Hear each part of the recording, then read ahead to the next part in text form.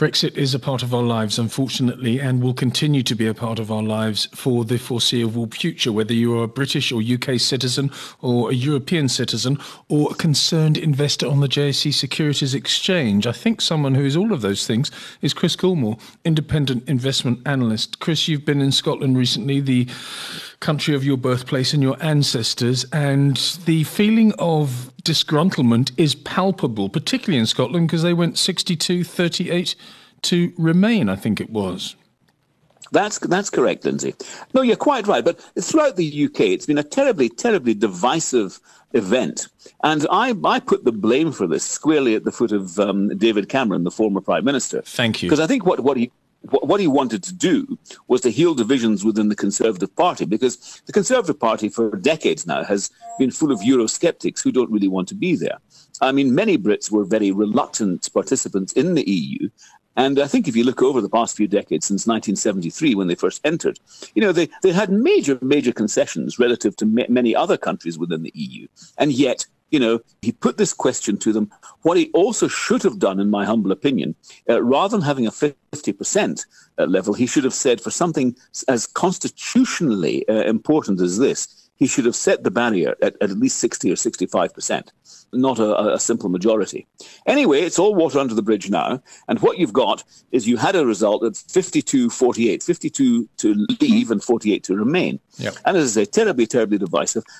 Most polls now, from what I can gather, are suggesting that if you were to do it on the basis of what people know, because at the time of the referendum back in June 2016, there was a lot of hype and a lot of nonsense put about, especially by chaps like Boris Johnson and Michael Gove, suggesting that Britain was paying £350 million a week into the EU's coffers, which is absolute nonsense. Rubbish, yeah.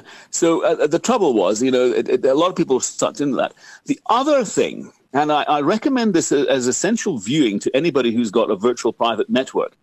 It's on Channel 4, and it stars a fellow called Benedict Cumberbatch. It's called Brexit and Uncivil War. And it aired about 2 weeks ago. And it gives you a fantastic, a wonderful insight into what actually went on by a fellow called Dominic Cummings, who headed the Leave campaign.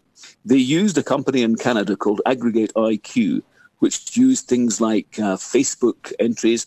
They I won't bore you with the technical details, but what they did is they managed to find an extra 3 million people who wouldn't actually have gone and voted.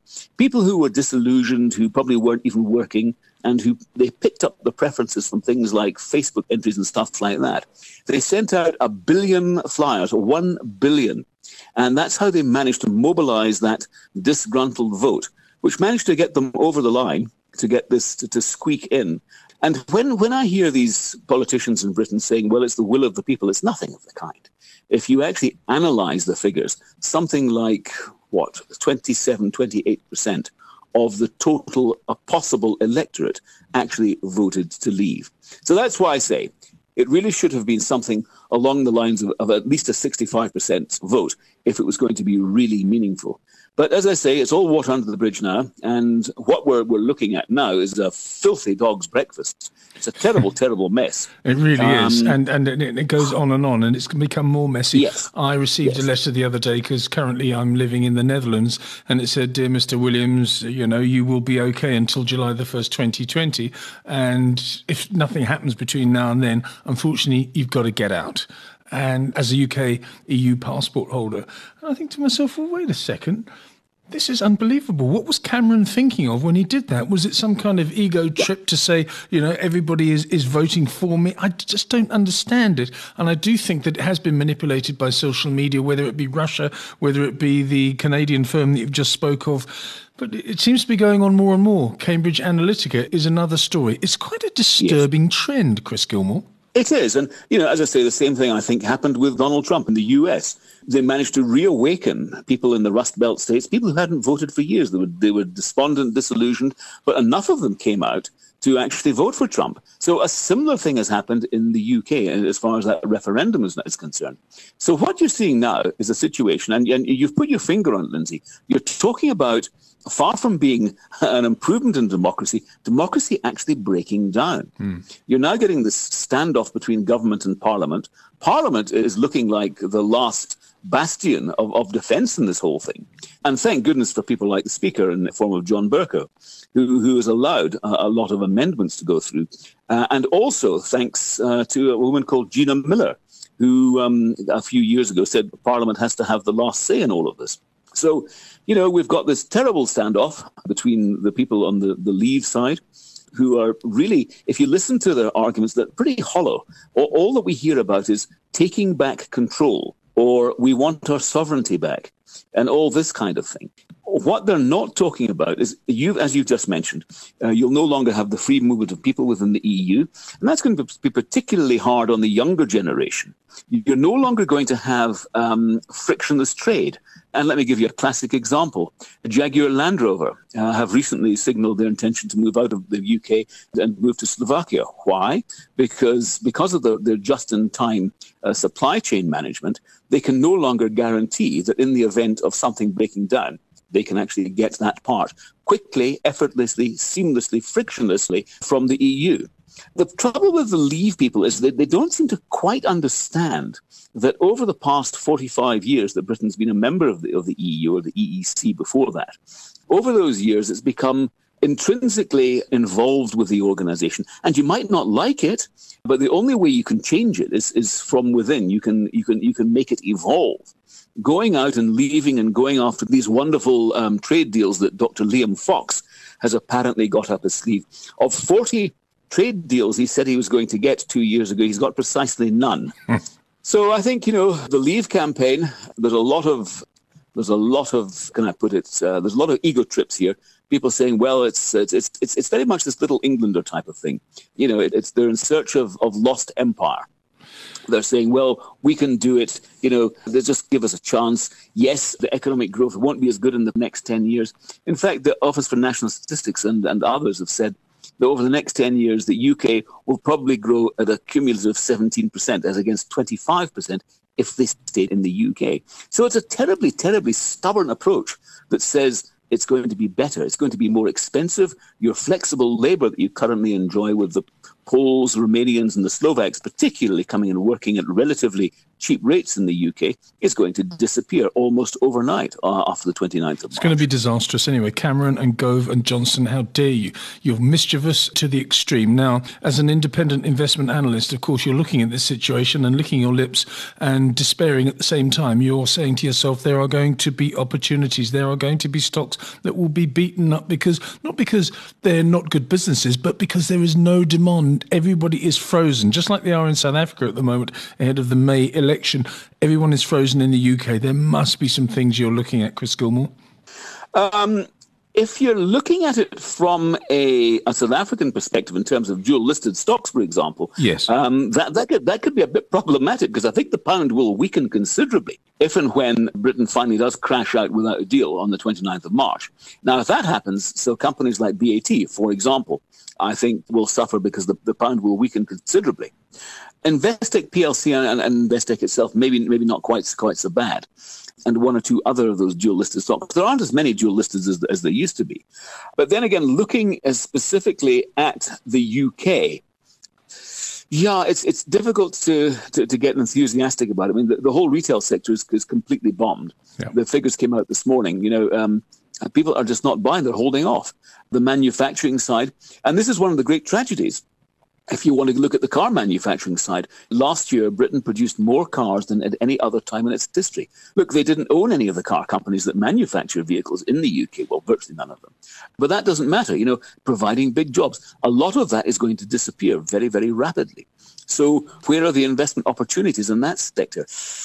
Difficult to see where they're going to be. And it all comes back, I think, to a UK consumer that's going to be progressively more and more cash strapped.